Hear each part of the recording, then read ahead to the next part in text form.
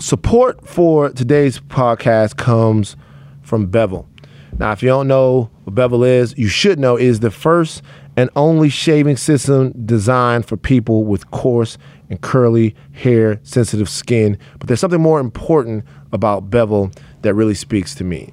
Bevel, as a company, makes amazing products, right? I have the Bevel trimmers. I use the Bevel trimmers. When you see me on TV and I'm looking all lined up and stuff like that, it's because I've used the Bevel trimmers. In that, there's a message that we do not have to sacrifice quality for community. Meaning, I use Bevel, a black-owned product, and it's as good or better as any trimmer I've ever used. Actually, I'm gonna go ahead and say it's the best trimmer I've ever used. It's the best trimmer I ever used. Tristan Walker over at Bevel has a company that proves right there. A lot of people think that we have to go outside of our community to get quality products, to get quality products that are the best. You don't.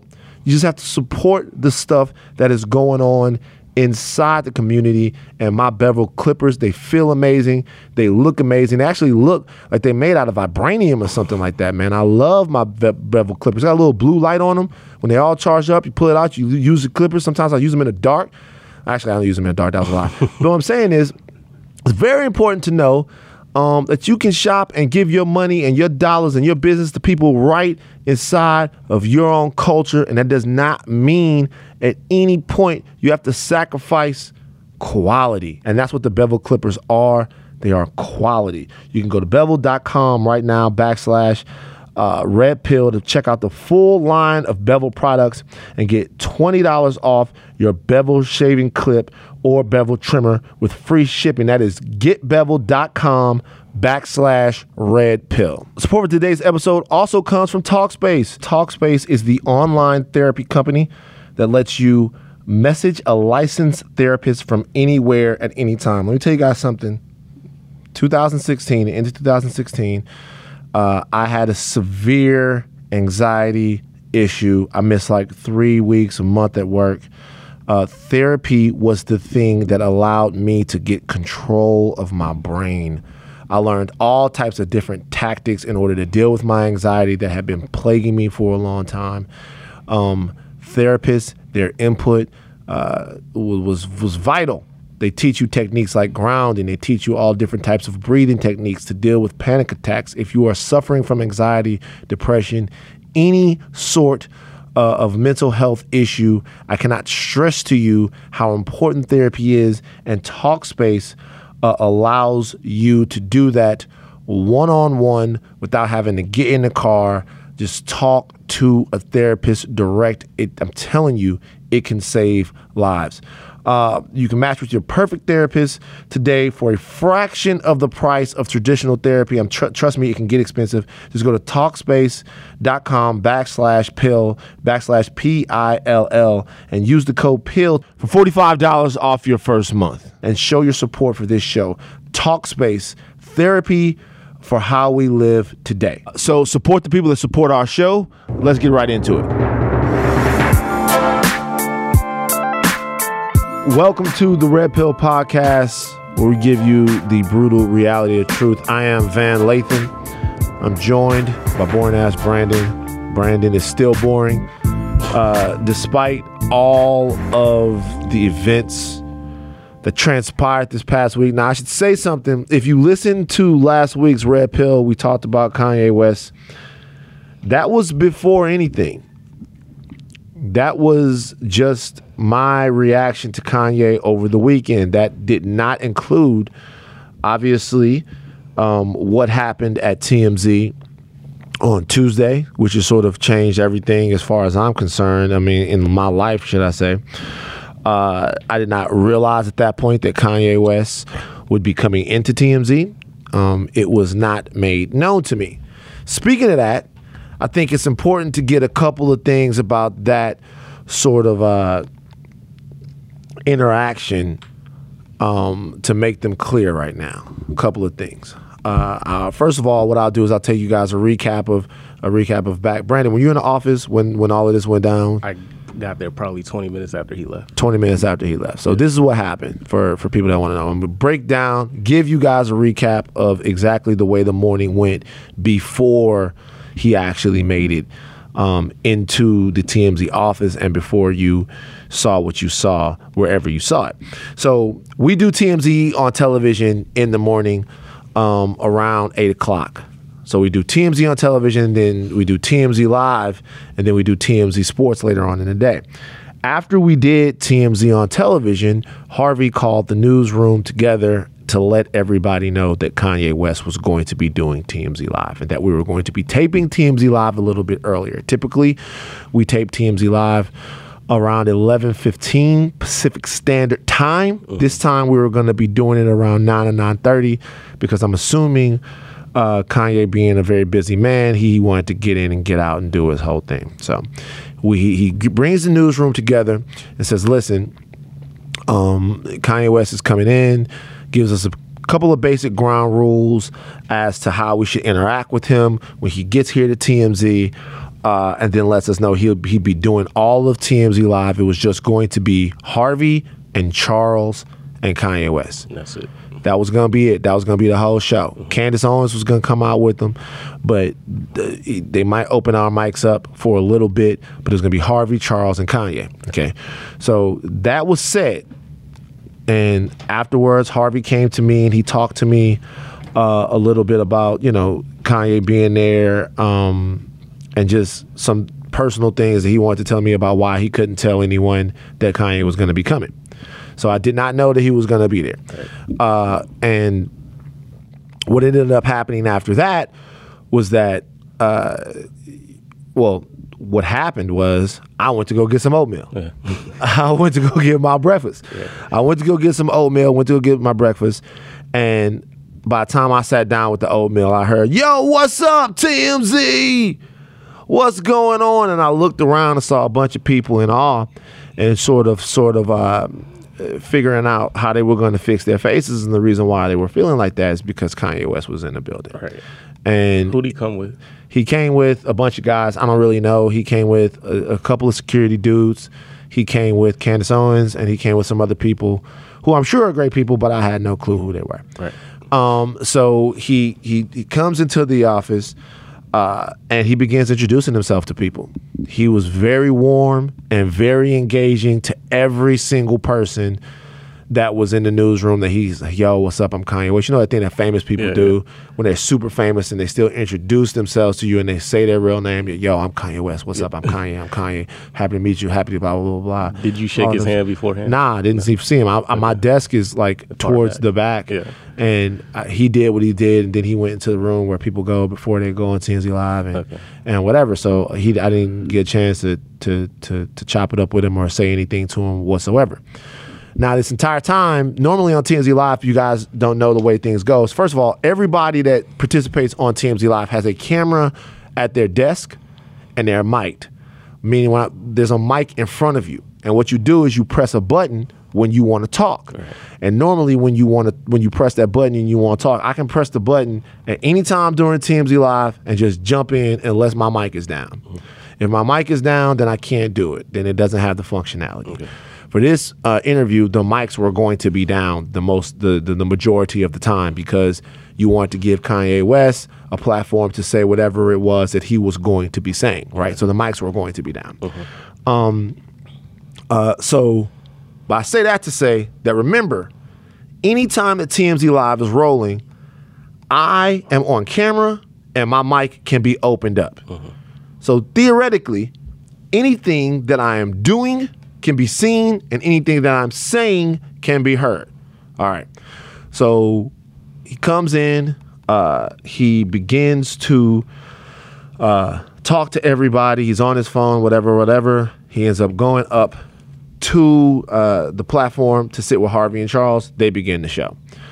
Very shortly into the show, Kanye West decides that having the interview in a conventional way between him and Harvey and Charles was not the way that he wanted to do the show at that time. Right. He didn't really want to do it that way. Who he really came to talk to, it seemed like the entire time, was everybody else.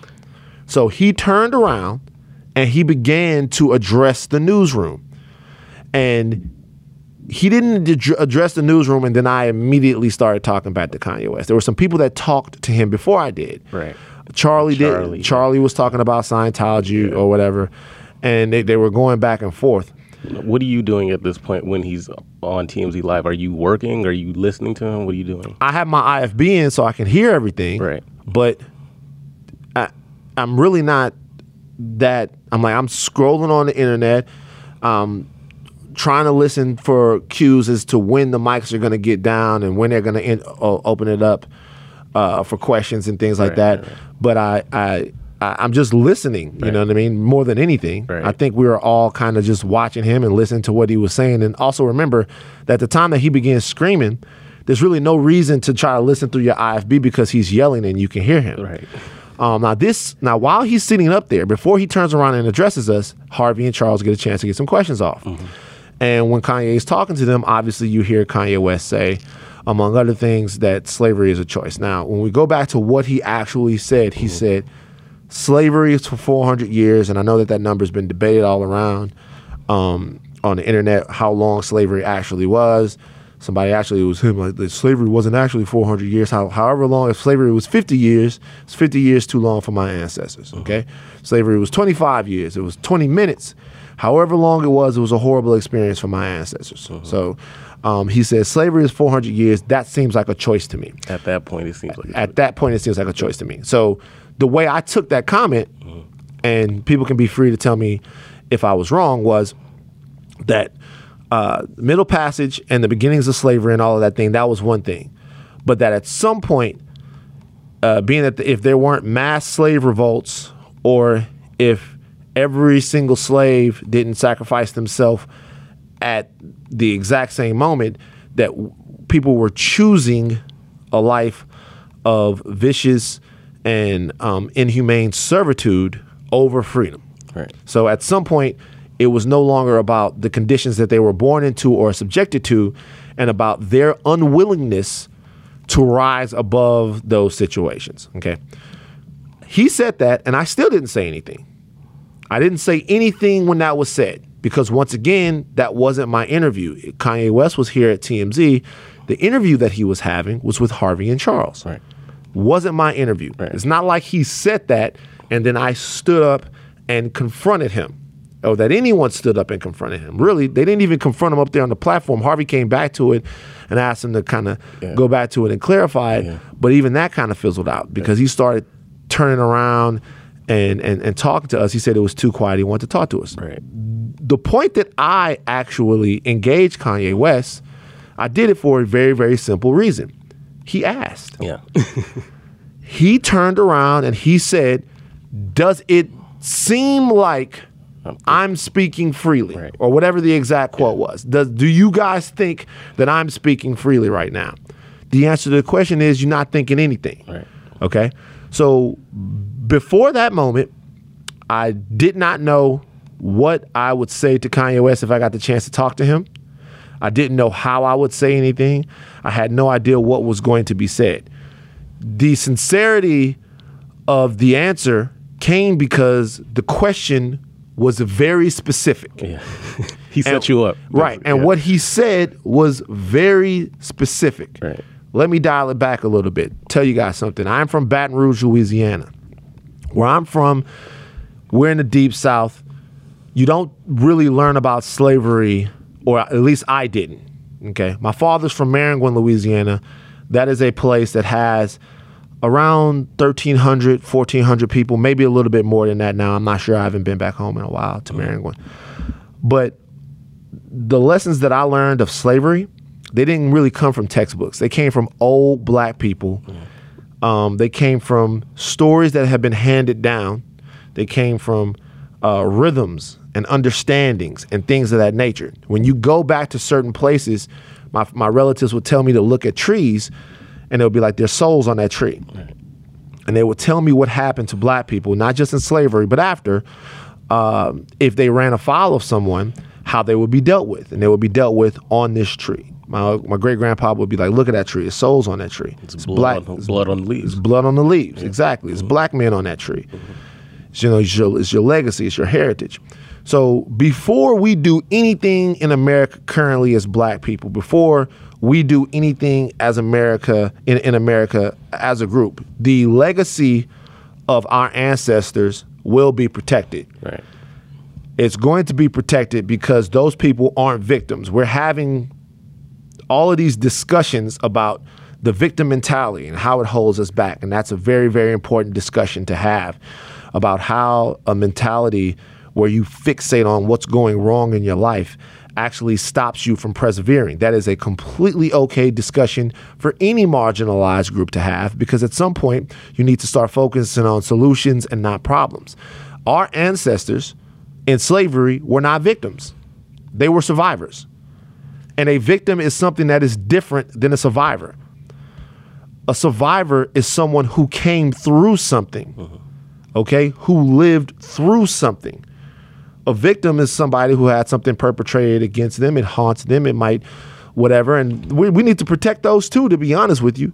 We need to protect the victim mentality.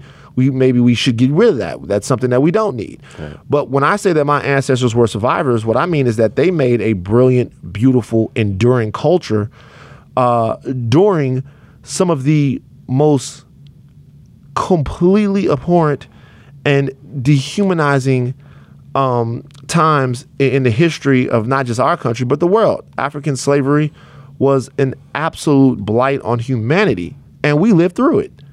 Not only did we live through it, but we lived through it with some sense of self. Now, in order to understand this, you have to understand coming from some place where you had a magnificent culture, a timeless, ageless, beautiful culture, being put on a boat where you're completely cut off from that, traveling to a place where you don't know the land, you don't know the language, the food is crazy, everything is against you. You're being brutalized and worked like an animal. And out of that comes magnificence, which I believe Black Americans to be. I believe us to be magnificent. We are not a perfect community. We aspire to be a better community.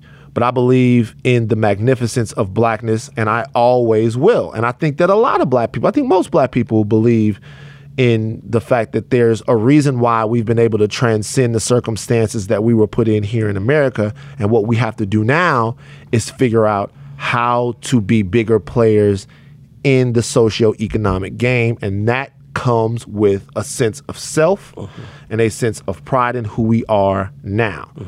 We do need to distance ourselves from any sort of notion that we're less than. And if Kanye West or anybody else is about having that conversation, then we need to have it. But when we have it, we're going to have it respectfully. We're going to have it with respect for the people who died so that we could have it. We're going to have it respectful to the people after them who during the Jim Crow era or the Civil Rights era, who in a lot of ways put themselves in the victim's posture on purpose. When you walk into an establishment and you decide you're going to sit down and endure all of the pain that goes with a sit-in, okay? You're making yourself a victim to show how grotesque your oppressor is. And the thought was, hopefully by showing how grotesque your oppressor is and breaking his laws and pushing him to the point, maybe the rest of the world will look inward, the rest of the country would look inward and decide that there was something that we should do about people that had that mentality. And the reality is, to a degree, it worked. Now, there are different strategies that we need now. The strategies that we need now, to me, involve a lot more of asserting who we are, asserting our political block, asserting our economic block, and holding hands with each other and just kind of dropping our nuts a little bit as Black people. You know, and that, you know, obviously I said nuts, but my sisters, we can't do it without the sisters too. Our nuts, our collective Black nuts. Yes. We need to drop them just a little bit. The reason why I gave a recap is because there's certain misconceptions out there about what's going on. And by all means, I'm not trying to protect my moment because it lives in and of itself regardless. Like, the week was crazy for me, if people want to know. Like, the week was absolutely crazy. It was nothing that I could have ever thought was going to happen. All types of people reached out who I never thought. Please share names. Share names. Well, some of the names I don't want to share because hopefully, maybe some things could come of it. But there were people that I really respected that reached out. Who gave the crazy? Like, who didn't you suspect would give like support that you? Like, first of all, the first people I want to recognize are all the people that have been working. When I'm talking about like Netta and Sean King, right, and all of the people whose voices I had been watching as these things kind of took hold. D-Ray and all this. D-Ray didn't reach out, but I know everybody was talking about this stuff. All of those people that had already been in this, all of these people that I've looked to for inspiration, that I've looked to for sort of guidance, and what are they putting up on their socials? Like, where are the battlefields? Where are the fronts? Where are those people like that? All of those people that have been doing that, those are the first ones I was like, yo, that's dope. That's dope that you would reach out. Netta actually hit me on. She actually hit me in the DMs, and we talked. And it was just dope to be recognized by people who, once again, like I said, the most important people that are putting it on the line every single day. Outside of them, it was weird to see Jamie Lee Curtis like tweet about you. And it's the weird thing about the Jamie Lee Curtis tweet is that she tweets, right? She quotes me and she says, and then I hit her back and I'm like, yo, I'm a big fan. And like I'm a fan of like Trading Places and True Lies and these different movies. And I thought, damn, these are just like the movies that she took her clothes off in. And hopefully she's not offended by like me saying that, because Jamie Lee Curtis is a screen legend. Her father, Tony Curtis, also screen legend. So there's some some pedigree there. So, but I always appreciate that. Jessica Chastain, people like that, just Swin Cash, Angie Martinez, like a lot of different people. So many different people like gave props that it was hard. I got some interesting follows on Instagram. My Instagram followers went up like 230,000 people. Wow. Welcome to the club. Yeah, I got you. So it was a good week for me, and I only say that, but I mean, I'm not trying to protect anything, or when I say that, if you're thinking that the moment was in any way set up, you're wrong. Right. And I've heard that. It seemed when you look back on it, it kind of looks like this is a plant. The reason, I'll tell you why. And once again, people are saying there's no way that that TMZ could have had everything that way. How did they get the video, right, and stuff like that? Once again, at my desk, there is a camera. Yeah. We're shooting TMZ Live. That camera is open and rolling. They can pull that footage whenever they want. All TMZ did, the incredibly talented group of post-production people we have here, they pulled the video from the time that I took my IFB out. Right. They matched the audio from the boom guy that was J-Rock. I don't know if J-Rock is in here. The boom guy who ran over, missed the first part of it. They just matched the audio that they caught off of my desk mic, right, with the boom mic, and then they used that to tell the complete story. Because if not, you wouldn't have had me saying, I don't think you're thinking at all. You just would have had me standing up. Yeah. It's a more complete story if I address him directly before that. So that's all that they did. As far as what I said, if you think that what I said was in any way set up, you're wrong again. Because the day before, like, I sat across from you, you gave me pretty much the practice version of what you said. Right. We did a rundown on Kanye West the day before. Yeah. That podcast had gone up, so my thoughts on Kanye were pretty well fleshed out. Yeah. Now, that I didn't know he was going to come up here and say slavery was a choice, because I hadn't heard that from him. Even all of his rhetoric, that part of it I had never heard. Yeah. I had never heard him go as far enough as to question the integrity of my ancestors and the bravery of my ancestors. Once again, the light and the determination and the humanity of my ancestors will be protected at all times. If we don't do anything else, we will remember and honor them. And the way I know that Americans understand that is that the way I know that that's understood in America is that Colin Kaepernick gets flack for not standing for the national anthem. Right. And it's not because of what the national anthem sort of embodies this, because when you think of the national anthem, you think about all the sacrifices that were made so that America could become a union. You think about servicemen, you think about the rebellion that happened for America, and you think about everything else, and people feel like that's disrespectful to those lives. Now, for me, I feel like obviously his protest is something bigger than that. But here in America, really any culture, we understand how important our ancestors are. I work with a lot of Jewish people. Jason's Jewish here. Like, I think one of the more beautiful things about their culture is that there's almost an incessant hearkening back to people who had less so that they could have more. Right. They believe it. It affects their diet, it affects their psyche, it affects their sense of togetherness. The first thing we have to understand is that for us to have the freedom that was supposedly guaranteed to Americans, which we weren't a part of that, is that a lot of people had to have a lot of terrible, terrible, terrible, terrible, terrible shit happen to them.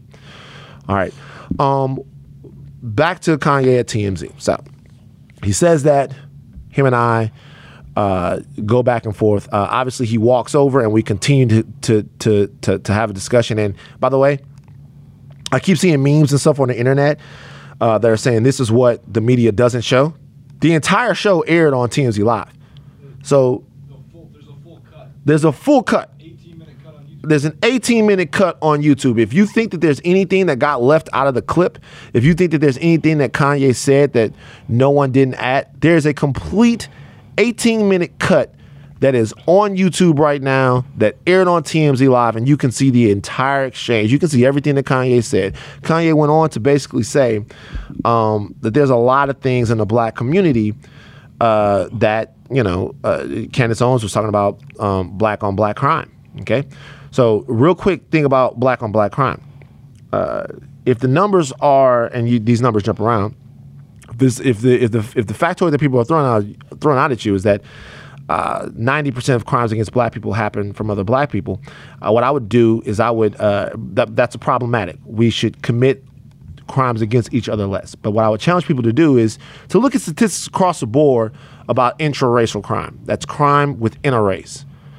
And then understand that at about an 80% clip, white people commit crimes against other white people, because you commit crimes against people who live in your same community. There's a lot of white people out there. There's a lot of white people. So you commit crimes against people that live in your same community, right. Most likely, right? So whereas there's a higher incidence of black on black crime when you adjust those numbers for poverty rates and underprivileged communities, and you see that might happen to have a higher incidence in black American communities, you sort of offset that crime and you see that those numbers aren't as staggering as they would be made to seem when they're weaponized against us, even though we all agree we need to figure out crime in our communities. Okay. But a lot of times statistics like that in forums, even like the one that was happening on TMZ Live, are basically ways of people from outside of our community to go, look how fucked up you niggas are. Okay. Now, whereas we have to take stock of those things, we also have to remember not to let people from outside of our understanding affect our belief and our sort of characterization of ourselves. Okay. What I implored Kanye to do at that point, if you watch it, was to empower the people who are fighting those things every single day. Because there are people who are fighting those things every single day. I mentioned a guy named Jason Wilson. Jason, I called you Jason Williams on Instagram. My bad. That's not what I was trying to do. Jason Wilson's the Cave of Adullam up in Detroit, Michigan. Transitional teaching situation for young boys. I have more. Jason Barnes, the director of fundraising for black millennials for Flint. This is a guy who is developing, who is every single day working to clean so that black children in Flint will have clean water. And not just in Flint. I was talking to this brother earlier. He's trying to do this all over the place. So while we're talking about what needs to happen in the black community, and we're empowering people like Donald Trump and to a lesser degree Candace Owens, who seem to have some abrasive and incredibly non-constructive ideas about our community, why don't we just empower the people who every single day are trying to build better communities? Why don't we seek out the people who, because Kanye can put anybody on. He put Candace Owens on. He put Candace Owens on just by me having a conversation with him. In a way, he put me on.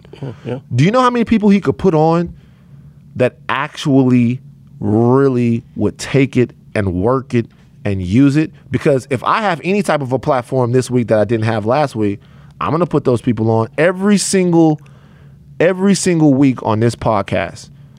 I'm going to highlight a different person who is actually working in their community.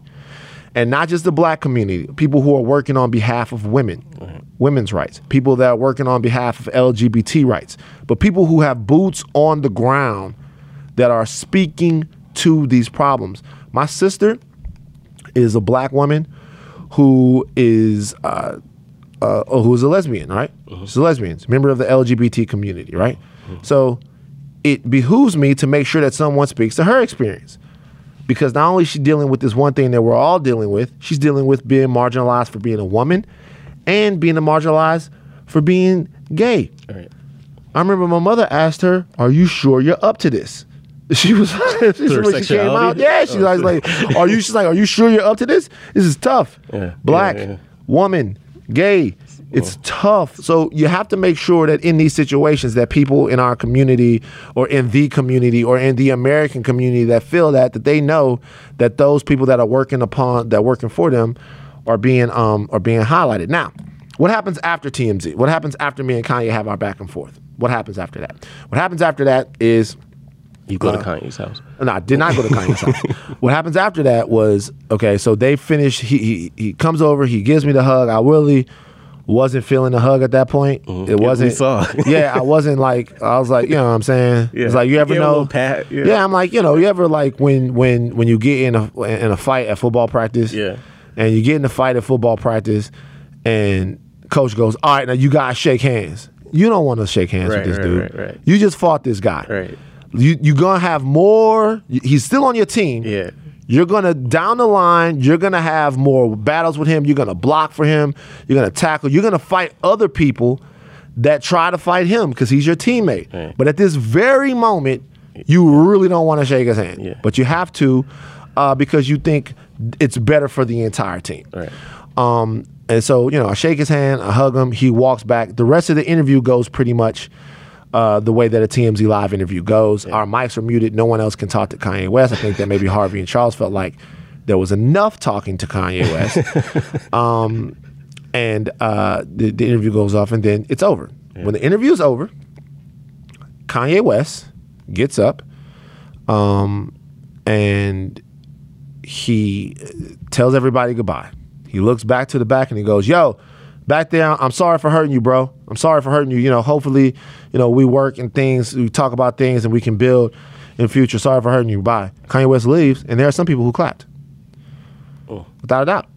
There's some people who clapped. Well, they've been berated for like an hour. Right. And not they weren't clapping because he was leaving. They were clapping because, once again, you guys don't understand how famous a person like this is. Right. Oh, okay. It's Kanye West. It's like, "Oh, bye. Appreciate your time, TMZ. Clap, clap, clap, clap, clap." Yeah. I was like, "Wow, that's wild." He clapped and he left. So I then after that, lunch comes. A little while after that, so I just kind of sit there and my emotions are running high. Lunch comes and I leave and I call Charlamagne. Immediately after? Immediately after. Okay. I get out. Like, did Charlamagne know what happened? Nobody knew because it hadn't aired. Right. So I call Charlamagne and I'm like, because at this point I'm like, "Yo, I'm feeling a little weird about everything." Yeah. I'm like, "Yo, man," I call Charlamagne up. I go, "I just, like, me and Ye just had like a screaming match in the middle of the newsroom. I think I went too far." And he's like, "What?" I was like, I seriously, like, I'm yelling at Kanye West and he's yelling back. And it just, like, I'm like, in front of everybody else was quiet. You could feel it. You could hear a pin drop. And I'm like, mind you, this is the day the Charlamagne interview aired. This is the same day. This is the same day. So, like, your thing happened, like, maybe an hour after it the came same out. day that interview came out. So I'm like, "Bro, this is crazy." And the whole time we're walking, he's like, man, so I mean, what you think everybody gonna do? I was like, I don't know how much of it's gonna actually make the show. Like I don't know if they're gonna keep that even in there. It was wild. It was this and it was that. And by the time I walk all the way through Playa Vista, and I come back to the office, you know, Charles like, hey, bro, just, you know, chill, man. I'm sure everything's gonna be cool. You good? I hang the when I hang the phone up, I have 35 text messages, right? Because it's still just starting to get out. Yeah. Then by the time I actually get to the text messages and I hit the thing, it refreshes. I have like 100 text messages. Then I go on Twitter and I see Angie Martinez has put the video out and put my name in it. Wow. And then that's when it started. Then I come back inside and everybody's going crazy. That's crazy. It's blowing up everywhere. People are calling Time Magazine, The Real, CNN, Today Show, Huffington Post, to Today Show, Crazy. Nightline. All of this stuff is happening, and it happened pretty much all like the rest of that day, and then all day on Wednesday. Now Tuesday night, like once again the same night that it happened, I'm at home, and you hired a publicist. I didn't hire a publicist. Still don't have a publicist. Okay. Tuesday, at this point, the followers start to go up and all of this stuff start to happen. And then like Charlamagne hits me and he goes, yo, I gave Kanye your number. Right. And then I get a call, like a text message. Yo, it's Ye, Charlamagne gave me your number. What time of day is it? It's maybe like 6 that night. Just got off work. Yeah, I'm just getting home. I was gonna go work out, but I couldn't work out. So I'm just walking around in my house pacing. And he's like, I get a text message like, yo, is Ye, Charlamagne gave me your number. I'm like, yo, man, what's up? And then he calls. He calls once. I missed the call the first time. And he called again. I pick up the phone and he's like, yo, what's up? What's good? And what's going on with you? We having some people out in Calabasas tonight. And we're just going to sit down and we're just going to talk and we're going to build it. We're going to figure things out. We're going to talk, we're going to build, we're going to figure things out. It's going to go about from like around now to later on that night. And I was like, you know, I'm not sure about whether or not I'm going to be able to do that. Let me think about it. Yeah. You know what I'm saying? And I also did take that time when I was on the phone with him, man to man, to tell him how much his music had meant to me. And I'll tell you guys how much Kanye West has meant to me. Right. So everyone has an understanding of the entire deal. College Dropout drops, I think it's like 2004. February, yeah. 2004. So at that point, I've just left college. I'm just getting out of college. The album resonated with me because it was a crossroads in my life, right? You had somebody that was coming out talking about everything that he had been expected to be and how he had made the decision to be something completely different. Right. And for me at that time, what I could have done was stay in Baton Rouge, continue to do some of the things that I was doing. And I love Baton Rouge. I'm not saying that staying in Baton Rouge in any type of way is something bad, because my city is beautiful. The people there are beautiful. I love Baton Rouge. But I know that I wanted a little bit more that maybe it couldn't offer to me. So I'm listening to track by track someone describe what's going on. When like in Spaceship, Yeah. when he was talking about that, I was working at Best Buy at the time. And that song, he's talking about working in the Gap. Right. And if you're working anywhere, especially when you're a kid that age and you're not fulfilled, and it's not really putting a spirit of inspiration inside of you, then you kind of feel like you know, that you are out of control. I wouldn't say slave, but you feel like you're doing something. You're just wasting time. All of these songs hit. They all hit with me. Every single one hit with me. And for the first time, there was a rapper. I've never sold any drugs. I've never been arrested. I've never lived the street life. All of the rap that I listen to and worship is great rap. And I'm saying outside of, you know, groups like Tribe and other groups like that I listen to that weren't so much into that. But all of that other stuff that I listen to, I related because there's a shared experience of struggle that goes on in black communities to where even if you're not involved in some of that stuff, you get why somebody might be. Right. So that's the way I was listening to a lot of stuff that Hove was saying and a lot of stuff that P and them were saying. We've had P on the podcast. But when P would be like, you know, if you ain't a soldier, you ain't nothing, I would be like, yo, I'm not a soldier. Like, I'm going to school, I'm going to practice, I'm coming home. You know what I mean? That's what my dad demanded, and that's what I did. But with Kanye, the story was like, for me, it was like, okay, you have a choice in your life whether or not you're going to attempt to be something great or whether or not you're going to go the same way that everybody else did. And that was the first rap album that I can remember of all the hip hop I had listened to, where the dude was telling my story, right. Where the guy was talking as if he were me. Even the last story, even the last song on College Dropout, Last Call, is just him recounting on how it happened for him. Right. You know what I'm saying? Moving on from that, you have Late Registration comes out. When Late Registration comes out, I'm working on a movie called The Reaping. I think I might have mentioned this on the last podcast. Maybe I did. No. I was working on a movie called The Reaping, right? Uh-huh. Working on this movie called The Reaping with Hilary Swank and Idris Elba. You were a PA or something? I was a stage manager. So bust this. What we did was we took a Walmart off Perkins Road in Baton Rouge. Uh-huh. We took that Walmart, old busted out Walmart, because they built a new super Walmart, which, by the way, if you're in Baton Rouge, if you're on College Drive, hit up the super Walmart because it's the popping place to be. At least it was when it was amazing. For 24 hours? It was like a 24-hour super Walmart. And it was the first super Walmart that we really had because you had your groceries in that bitch. Like you didn't have to leave the Walmart. You didn't have to do everything that you wanted to do, you could do it at the Walmart. Yeah. You could drive in, leave your car to get your oil change, go get underwear and food, get a snack from McDonald's, all your groceries, come back with a new fully oil changed car, drive your ass home. Only place you had to go, Super Walmart. But the old Walmart wasn't there, but the structure was still remaining. So what the production did was they took that old Walmart, they gutted it, and they made it into the soundstage. So if you ever watched that movie with The Reaping, a lot of the sets, the interiors and stuff like that, they were shot inside there. And also, like, all of the production offices and things like that were inside there. The construction office was inside there. The set decoration office was inside there. Transportation, all was inside there. And I was stage manager because I had left Best Buy. I left Best Buy because I was going to now chase my dream of being in the industry. In Baton Rouge, though. In Baton Rouge. A lot of movies getting shot there. Right. Had to make enough money to get out here. Gotcha. But a lot of movies getting shot there. I actually worked on a couple of different movies. And so I'm the stage manager of the joint. So I'll wake up in the morning, 6 o'clock in the morning, I get there, I get my car, open the place up. I make sure everything is running smooth for transportation, for set duration, for construction, all of this stuff like that.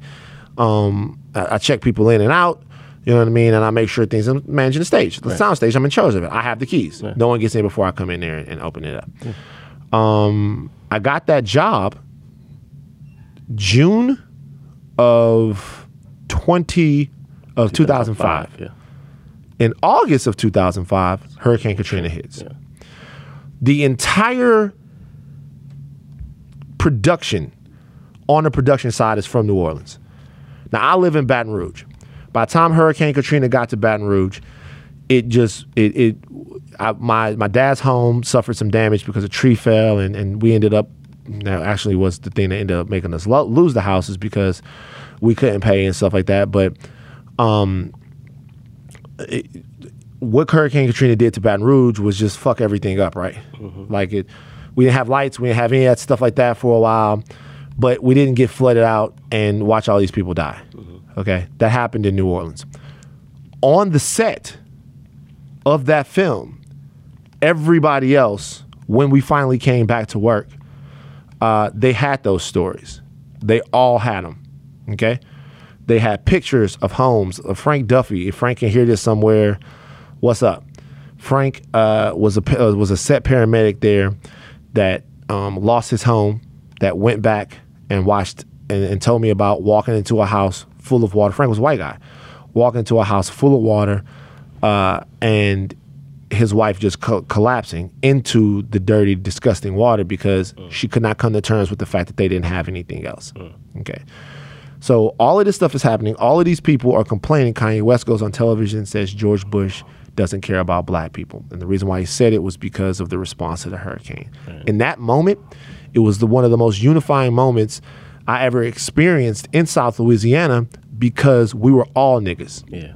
Everybody was black at that point.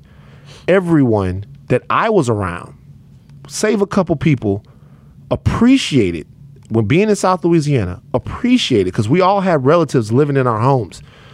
We all had people staying with us from New Orleans. We shared this huge sort of calamity together. You know what I mean? And if people don't understand what the psychological effects of the hurricane were, they were tremendous, right? It's like older people that you felt like were in perfect health just begin to drop dead because of the stress and the strain of having lost everything. And then, people, the Superdome and all of that stuff like that was just completely terrible.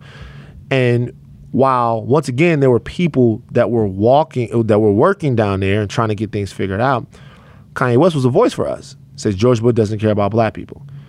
Now, once again, that's something that he said specifically for black people, but to the world.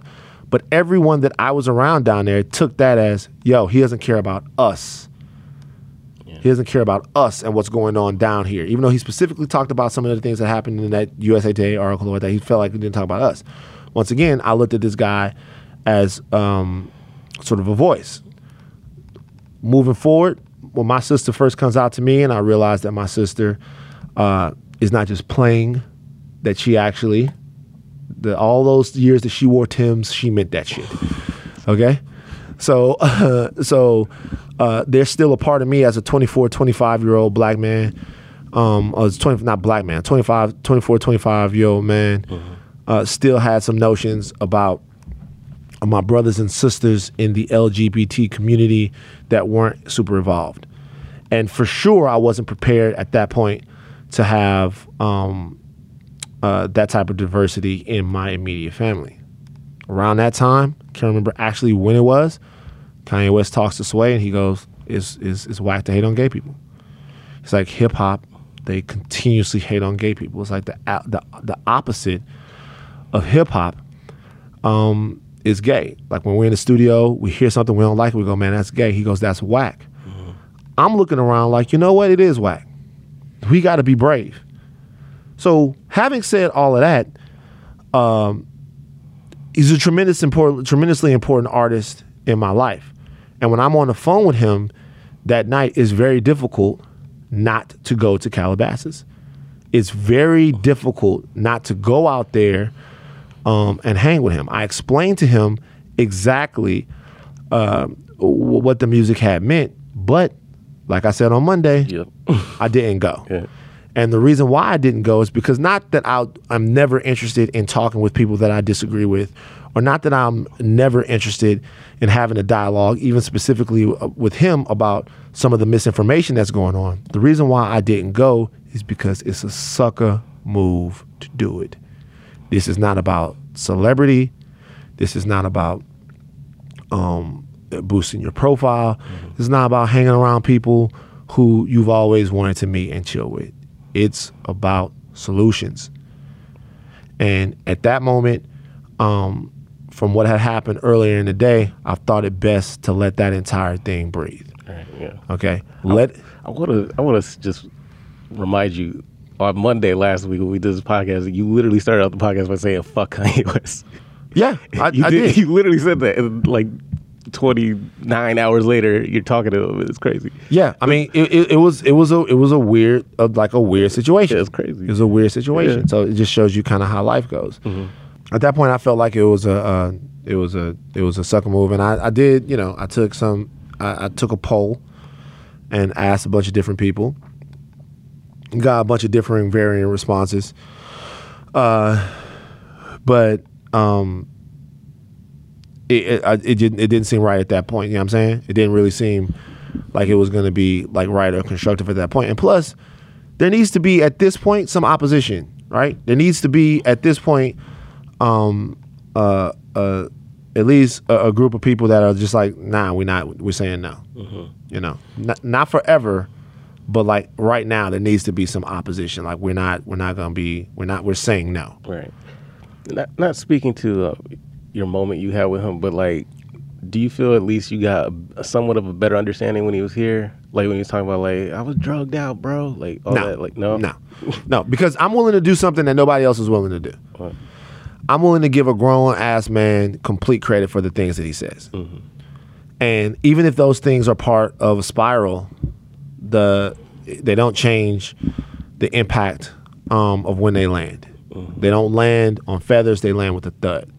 So if Kanye West was cognizant enough to get up, brush his teeth, put his clothes on, get in the car, drive over here, or be driven over here to TMZ, say hello to everybody, and do the interview, and all of that, he's also he's with it enough to be held accountable for some of the things that he says. Don't forget, today's podcast is sponsored by the good people from Bevel. Bevel is the dermatologist-approved shaving system specifically designed for people with coarse, curly, and sensitive skin. It's tested and proven to present razor bumps, which I don't have any because I use the Bevel, discoloration, and irritation. All right? Here's the thing about Bevel again. Once again, man, Bevel, black-owned, black technology, owned, an American product that shows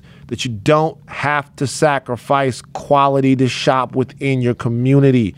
When we're talking about consolidating our interests, you know, Bevel is one of those situations that you should have. It's just the best. It's the best, and it's specifically designed for black people's hair. So it's really something, a handy tool to have if you're going to be doing your hair. A lot of people don't do their own hair. I have to trim up. I'm on TV. The Bevel is the way that I do it. They understand me, and I understand them. Pick up your Bevel razor or trimmer today at getbevel.com/redpill. And make sure to use our URL to get $20 off your Bevel trimmer or your Bevel shave kit with free shipping. That's getbevel.com/REDPILL. Also, today's podcast was brought to you by Talkspace, the online therapy company that lets you message a licensed therapist from anywhere at any time. All you need is a computer with an internet connection or the Talkspace mobile app. That means you can improve your mental health even if you've had trouble making time for it in the past. Remember, therapy is not just about venting your innermost thoughts or digging into childhood memories. It's also about practical, everyday strategies for stress management and living a happier life. I'm telling you guys, I've been plagued by panic attacks since I was 24 years old. Therapists help. They help you. They give you coping mechanisms for your daily life. It is invaluable. If they would have had Talkspace when I was going through my panic attacks in my mid-20s, who knows how much relief they could have brought to my life, man. Therapy matters. Even if you're feeling great. Even if you're feeling great, doesn't hurt to talk to somebody every now and again. To match with a perfect therapist for a fraction of the price of traditional therapy, go to Talkspace.com/pill and use the code PILL to get $45 off your first month. They're giving it away. They're giving y'all peace of mind, and show your support for this show. That's code PILL and Talkspace.com/PILL. Talkspace, therapy for how we live today. We're talking to Jason. We're going to talk to Jason Wilson in a second from the Cave of Adullam. That's another huge example of how therapeutic stuff can really help you in your life. Don't neglect your brain. Donald Trump claims that he now has doubled his African American the African American support because of Kanye West. He says it went from 11% to 22%. Those numbers seem to be murky at best. It's very difficult to quantify them. I doubt that they're true. Most of the things that Trump says are either untrue on purpose, or he can't interpret the information that he's using to the degree that they become materialized anyway. Right. So I don't believe anything like that actually exists.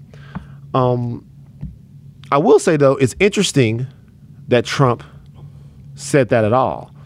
And the reason why it's interesting that he said that is that it shows you just how happy he is to have a new black shiny toy.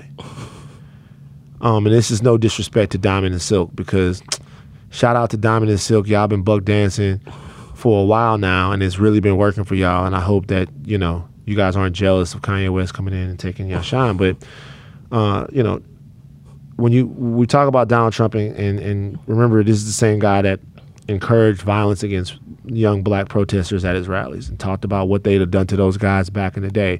The language is so unbelievably coded, but it's also so familiar to us in terms of the way identity politics have been played.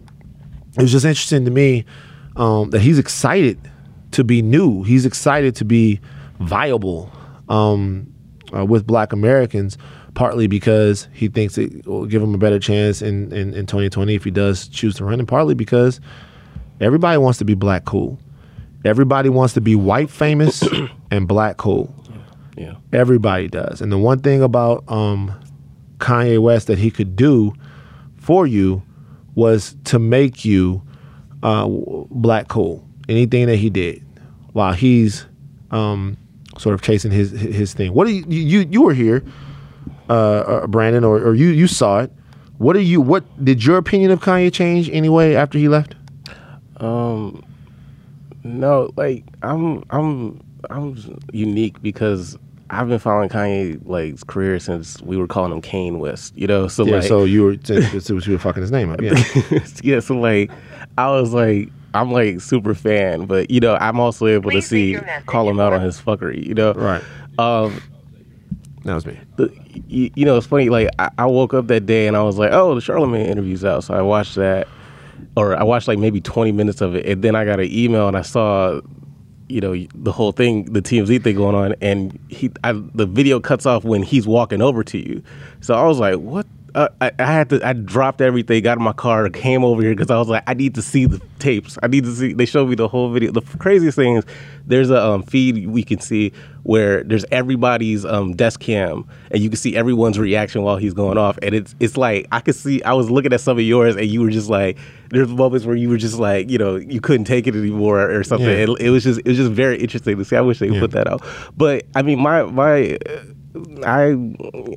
really. I kind of understand what Kanye says. He just is like, I was listening to Charlamagne's Brilliant Idiots thing, and he was saying that he just doesn't know how to communicate it well. Right. You know, and it's like, you know, whatever. He's an artist, you know, but like, I kind of understand what he's trying to say. He just doesn't know how to go. What is he trying to say to you? He's just trying to get. I think he's just in this new world where I think we saw it. Like, was it 4 years ago? Where 5 years ago when he was doing the whole I need a job at Louis or wherever, and you just saw he was just like, I saw a man looking, you know, just was about to get married and just had a child on the way, and he was like striving for, like, you know, security. He was looking for that because he's married this rich white woman, and I feel that he couldn't compare because he makes a lot of risk with his money, you know. So I feel like he was just like screaming out, I need money. I don't have money as much money as the people I'm hanging around, you know. So it's like, I see that whole, you know, radio tirade he went on with that was just like when he was doing all of that. Yeah, when he was going from Big Boy to Hot Names, all the. Let me ask you a question. When he was doing all of that, who is he asking to put him on? A bunch of fucking people we never heard of before. Yeah. So what, like, when is being of us going to be enough for Kanye West? I think when, like, I think about it. Think about this. Think about the fact that Kanye West came on TMZ Live, said he was going to have a conversation with Harvey, and then told Charles to shut up. Yeah, I know. The only black man that's sitting up there hosting that show. I've hosted before, but you know. That show is Harvey Levin and Charles, or Charles and Harvey, depending on where you watch it from. So when you're talking about liberation and free thought and getting rid of the victim mentality, the first thing he did was tell a black guy to stop talking on television. Yeah. When Kanye West did that whole rant about fashion, he was bringing up a bunch of people we never heard of before. I didn't know who Renzo Rosso was. I didn't know who all of these people were. And he was begging them to be a part of something that they were, in his opinion, excluding him from. Meanwhile, we've made him into a titan. Yeah. Our loyalty and our reverence, and when I say us, I don't just mean black people. I mean the entire hip hop community, the entire group of people that had counted on him. That counted with him, that had been with him. Yeah. We had taken upon ourselves to make Kanye West into something because of what he had given us. Yeah. And by essentially telling Sway that you don't have the answers, another black man who was trying to help him, Yeah. by saying you don't know, by telling Sway that the t-shirts that he had out, it ain't no Ralph though. Yeah. Because over here, that matters. Like, be careful of people who worship things that they aren't. Okay? Over here, that matters. This matters. This doesn't matter. Man, I'm not saying it wouldn't be dope for me to win an Oscar. I am a screenwriter. I'm not saying that that it wouldn't be dope for me to stand up there and be recognized by everyone. Yeah. I'm not saying it wouldn't be dope for me to be kicking it. We talk about on a different podcast we're going to put out pretty soon. We talk about Steven Spielberg or Stanley Kubrick, like guys like that who I look up to, who are some of my filmmaking heroes. I'm not saying it wouldn't be dope to be cool to be with them.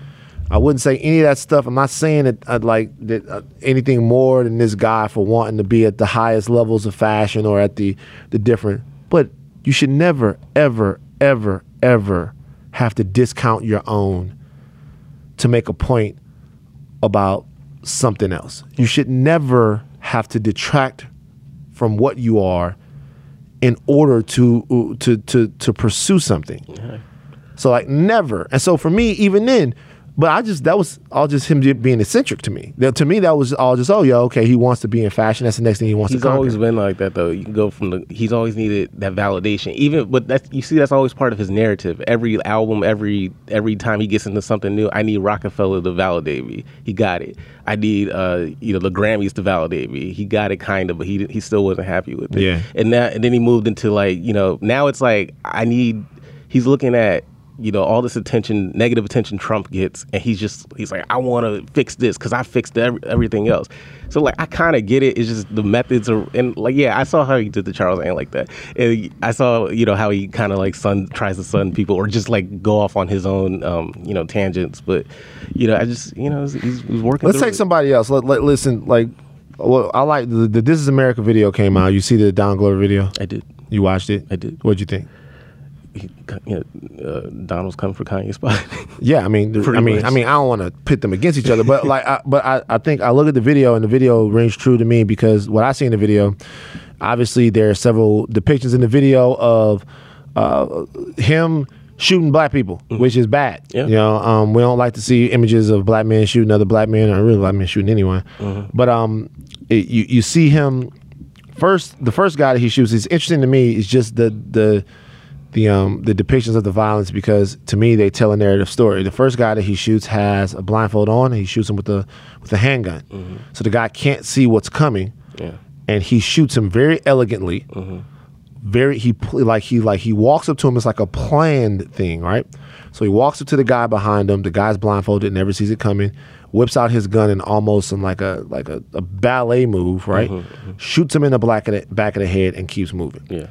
The next time we see him shoot somebody, it's the choir. Yeah, it's a group. And they all see it because he does it right in front of their face, right? They all see it. And he almost does it as an afterthought. Yeah. Somebody shoots in the gun, he barely aims it, shoots them, kills much more of them. And then as soon as he then hands the gun to somebody else, and then you see people running in to take their places, basically. And then after that, the next time he pulls out a weapon, it's just his hands. Right? It's just his hands. There's no gun. He's pointing something, but he's been completely depowered now. So to me, when I look at that, I see something that's very telling about the somehow the way they weaponize brothers against us. Yeah. The first guy he kills, he has to kill him. Like he has to kill him. The first person, he has to kill him. It has to be purposefully done. It has to be artfully done. And then after that, you get to a point where you're so into whatever you're doing that you often people quick in mass amounts. You're just selling it. Now your bag is boom. It's just like boom, real quick, and let me move to the next thing, right? Yeah. While I'm dancing with the kids and the Pale Rider of Death is driving by and the cops are driving by, all of this stuff like this, I just gotta, it doesn't even matter now. I'm just boom, boom, boom, everybody dies. I just gotta keep doing what I'm doing. And then how does the video end? It ends with him completely powerless, running for his life. Yeah. Completely powerless. Now there's no weapon, running for his life. Yeah. So even everything that he did, even in the video, while he's rapping, while he's doing this whole thing, it all at the end ends with him on the run. Because be it Kanye West, be it anybody else, black or white, if you don't do the things that you do with sincerity and a sense of identity, you're going to end up on your feet running. You're going to end up running from the people who are benefiting from some of these things that are out here. Yeah. And you're going to have to run fast. You're going to have to be a track star. Because if you don't understand the realities that we're facing and you're doing things for attention, you're doing things to sell, to be hot, to be relevant, and there's no there's no heart behind it. There's no reality behind it. Even if it's just art for the sake of art, if you're just screaming to be heard, eventually they're going to put you on your feet and make you run. Eventually, you're going to be in a situation where all of that stuff is hollow. And I felt like, I know it seems like we're spending a lot of time on this, but what I appreciate about images and things like that is that we all, we have to remember that it's people's lives on the line, man. Yeah. Like with some of the things that you say, if you're that big of a deal, if you're that, powerful of a person, you say things and then it affects what people really believe. So you're still listening to everything that's coming out this summer though. Because here's the deal. We're not going to do no more Red Pill podcast. We're going to get back on schedule. We appreciate, first of all, I want to say something. We appreciate all the new listeners and everybody who's tuning in now, but this is not going to be the hub of the anti-Kanye West. I owed a couple of people a podcast to explain this. There have been other people that have been talking about how set up it was and how non-authentic it was, how I wrote that, how I couldn't have possibly done that. If you don't think that I could possibly give bars like that off the top of the dome, then you don't know me. You didn't even hesitate. Like you had no, like you didn't mess up one word, except maybe one. I was just looking at it. I messed up a word, but like people were too in. I messed up a little bit, but people were too into the back and forth to really get it. I messed up a little bit, but just for the sake of the conversation that's going to happen all summer long, it was important for me to just give people a recap on what exactly happened and how it's going to shape the podcast moving forward. And how it's going to shape, pretty much everything that we do here. But we're going to get back to doing what we're doing on the Red Pill, man. We're going to get back to having interviews with people that we care about, talking about things in those people's lives and issues that we care about.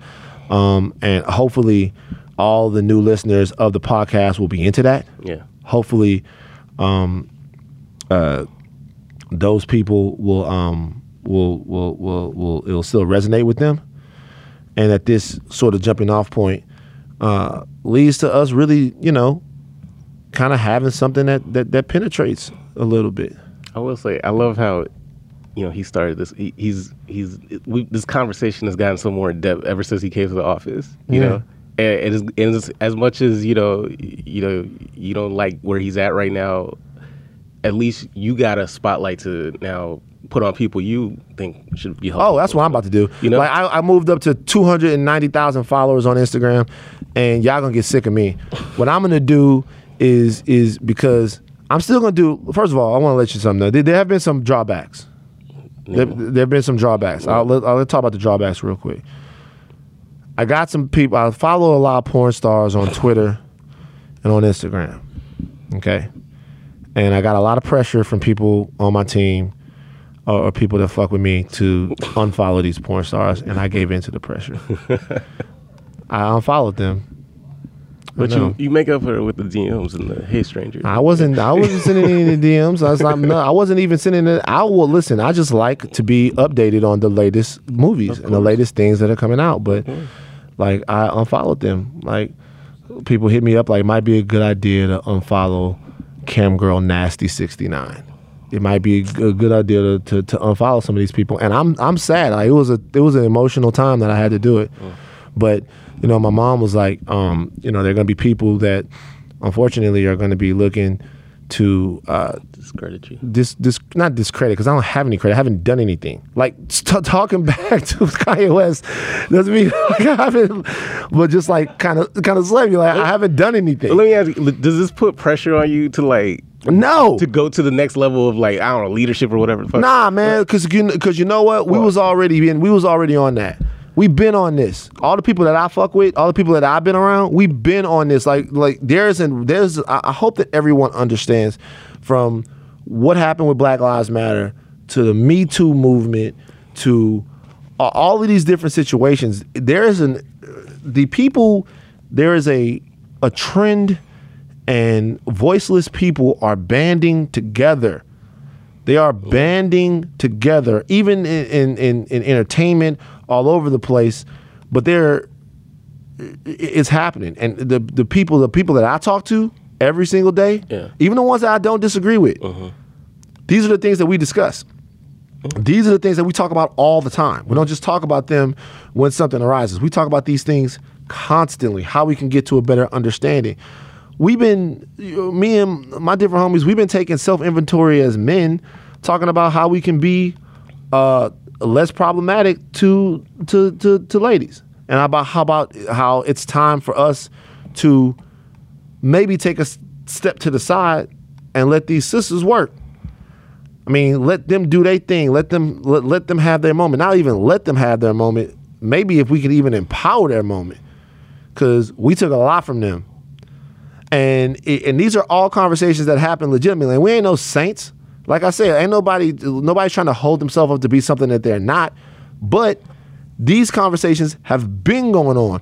And if you have followed me on social media, you have or watched me on TMZ prior to this, you know that we've been talking about these things. But I'm still gonna be all the goofy guy that I am, my fitness stuff, running around weird, all of that. Honda Civic. My Honda Accord. If y'all want to help for real, man, help me get some new tires for the Honda Accord. No, actually, I can buy new tires. Okay, I can buy them. I'm fair enough. But it's the Honda Accord Cross Tour. That's the car. Right. I don't feel, it is what it is. But what I am going to do now that I haven't been doing before is, because there are so many more people paying attention to me on social media. Yes. I am going to make sure that you pay attention to some people that you actually should be paying attention to. Hello, Van. Jason, what's up, brother? Wilson. What's up, brother? What's up, man? So listen, I just want to introduce you to my podcast audience, just because what I said was that, we haven't been actually had a chance to talk that much, but I wanted to use sort of the new listeners we have to turn them on to people that are actually doing real things in the community, just as much as we can. I came upon you guys and what you do up there in Detroit after I saw a video, and it was of you just kind of like helping a kid express his emotions because of all the things they've been with. The kid was actually crying, and you were showing him how to emote responsibly and really giving him the strength to do it in a safe environment. And now I looked at what you guys do for young boys up there in Detroit, and it just really it touched me, and it's so important and needed. I wanted to give you a chance to introduce yourself to the audience here and tell us a little bit about what it is that you guys have going on. Great. First, Van, I just want to thank you, brother, for, again, always, ever since we basically met, you were always in strong support of what we were doing here in Detroit. And I just thank you again for just making time to even make that video, because we received some donations as well as a lot of emails saying people requesting on how can we not only scale the academy, but also how they could volunteer to help us in our mission. And that mission is to teach, train, and transform uninitiated boys into comprehensive men. And a comprehensive man is basically a man who is physically conscious, mentally astute, and spiritually strong enough to navigate through the pressures of this world without succumbing to their negative emotions. And what you saw in that video was our young recruit, Bruce. He had folded to his negative emotion. He had a fear of failure. That same board that he struggled to break, he successfully broke several times the week prior, practicing for his initiation test. And basically, I gave him what I always desired when I played sports or tried anything that was a challenge. I just wanted a man that was understanding and patient, that could relate to what I was feeling without basically dismissing how I was feeling. And that's what happened in that video. And so as I spoke to him and gave him the encouraging words that he needed, he was able to not only overcome his fear of failure, but also break through the board. Tell us a little bit about what made you kind of get into this. What are some of the problems that you saw in your community that you identified needed addressing and made you kind of start your academy? Interesting, Van. I mean, actually, it was birthed from a pain of me not having my father. And, you know, I always, actually, when I was growing up in my community, there were a lot of gangs. And, you know, it was amazing how, when I look back, how many of the older drug dealers would drop their sons off to my mother's house for me to basically watch over and mentor. I didn't know it was called mentoring. I just looked at them like little brothers in the hood, you know. And then from there, growing up without a father, I had a strong desire, and my heart was broken for boys who were misguided due to not having the person or a man in their lives to guide them. And so I always had a passion to mentor and train up and disciple young boys, but I didn't know at the time when I was, I guess, in my late 20s or early 30s, how that could be done. The Cave of Adullam, I trained in martial arts, man, over 24 years, and I always saw the power in it to be able to control your mind, your body. But I also always had an issue with, you know, you have the great black belts who were dexterous as far as they could deal with 10 or more attackers or could choke someone with ease or tap them out, but they couldn't deal with their bosses' insulting comments or a challenge, a stress situation at work, or even their wives' emotions. And so I just saw it being in vain. And then one day, you know, just studying at church, I came across the Cave of Adullam where David had ran from King Saul, and it just struck me that it's written that 400 men came to this cave to him who were in debt, discontented, and distressed in life. But these same men left that same cave being called mighty men of valor. And so as I researched more, I saw that our boys were in need of this transformation. And so when I started Van in 2008, you know, it was during the boot camp phase where everyone was sending their kids to boot camp. And I was going to try the discipline approach, but I quickly saw why so many boot camps were failing. Our boys weren't lacking necessarily discipline, but they were lacking love, or discipline rooted in love. And I always say discipline without love is ineffectual. It doesn't work. And so that's what birthed the whole spirit behind the cave and why it's successful today. Because, you know, basically I tell all of them, I give you what I long for. I don't make excuses about what I didn't have. I give you exactly what I didn't have. Huh. Now, specifically the focus is on young black men. Why do you feel like that it's important to sort of, because, you know, our sisters are there for us. They've always been there for us. They're still being there for us. And the voice of the women in our society is so important right now. Why do you feel like this program is better suited specifically being geared to young boys? Well, first, it's not specifically for young black boys per se. It's for, like the latter sentence is for boys. Unfortunately, you know, in today's society, especially what we're dealing with this in the country, you know, just because you don't see a face of a different ethnicity doesn't mean that our academy is closed to other boys of other ethnicities. Yeah. But to your question about the importance of focusing only on boys and I guess how does it support or benefit the women in our society? Sure. First of all, you know, our boys aren't allowed to be. Well, heck, man, brother, men, we're not allowed to be emotional, and so what that does, it creates a man. We literally have cut off half our humanity. So, for me, being a husband of 20 years, I am just now. Once I finally got grasp of my emotions, and no longer hold back the way I feel and can express myself in a healthy way. Man, I could say out of 20 years, maybe 5 years now, my wife is truly experiencing the loving husband that she had married. Because I grew up during the era where, we would say bros over, excuse my language, hoes, or money over bees. And you couldn't hold a woman's hand walking down the street in my neighborhood, or you'd get bum rush, what we would call it. And so those negative mantras and teachings basically penetrated my mind and my soul, and it hindered me from being a comprehensive man. So if, like Frederick Douglass says, it's easier to raise up boys than it is to repair broken men.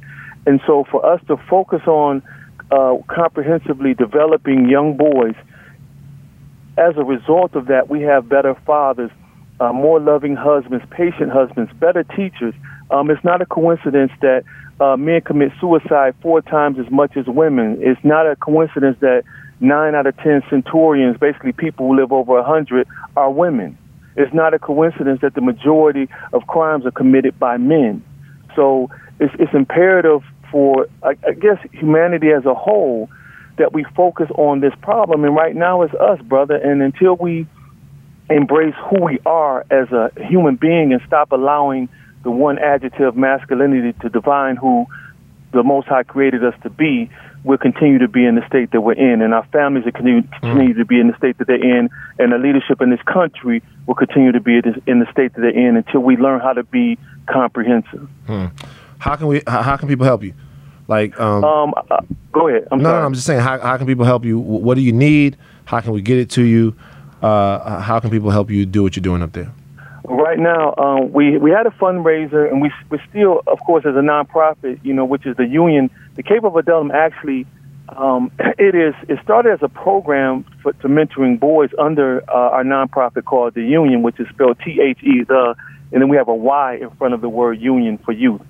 But because of the dire need to teach, train, and transform boys, the Cave of Adullam has kind of taken its own shape of itself, but it's not really our nonprofit. So the Union is what people donate to, and so our desire is to scale the Cave of Adullam and also the other programs we have under the Union, because our girls can't be left out, like you mentioned earlier. Right. And so we have a program called Pure that helps girls with their etiquette and self-confidence and to build them up, because it doesn't do us any good to build up young boys and they don't have wives to marry that are healthy as well. Mm-hmm. And so the way you can help, we're in the process of purchasing a building, which I plan to create the model that could be scaled throughout this nation and world, because we get a lot of emails and messages throughout the world, sort of like if you had a McDonald's franchise where you can scale it and put it in these communities to transform not only the boys but the girls. And then we have counseling and social services as well.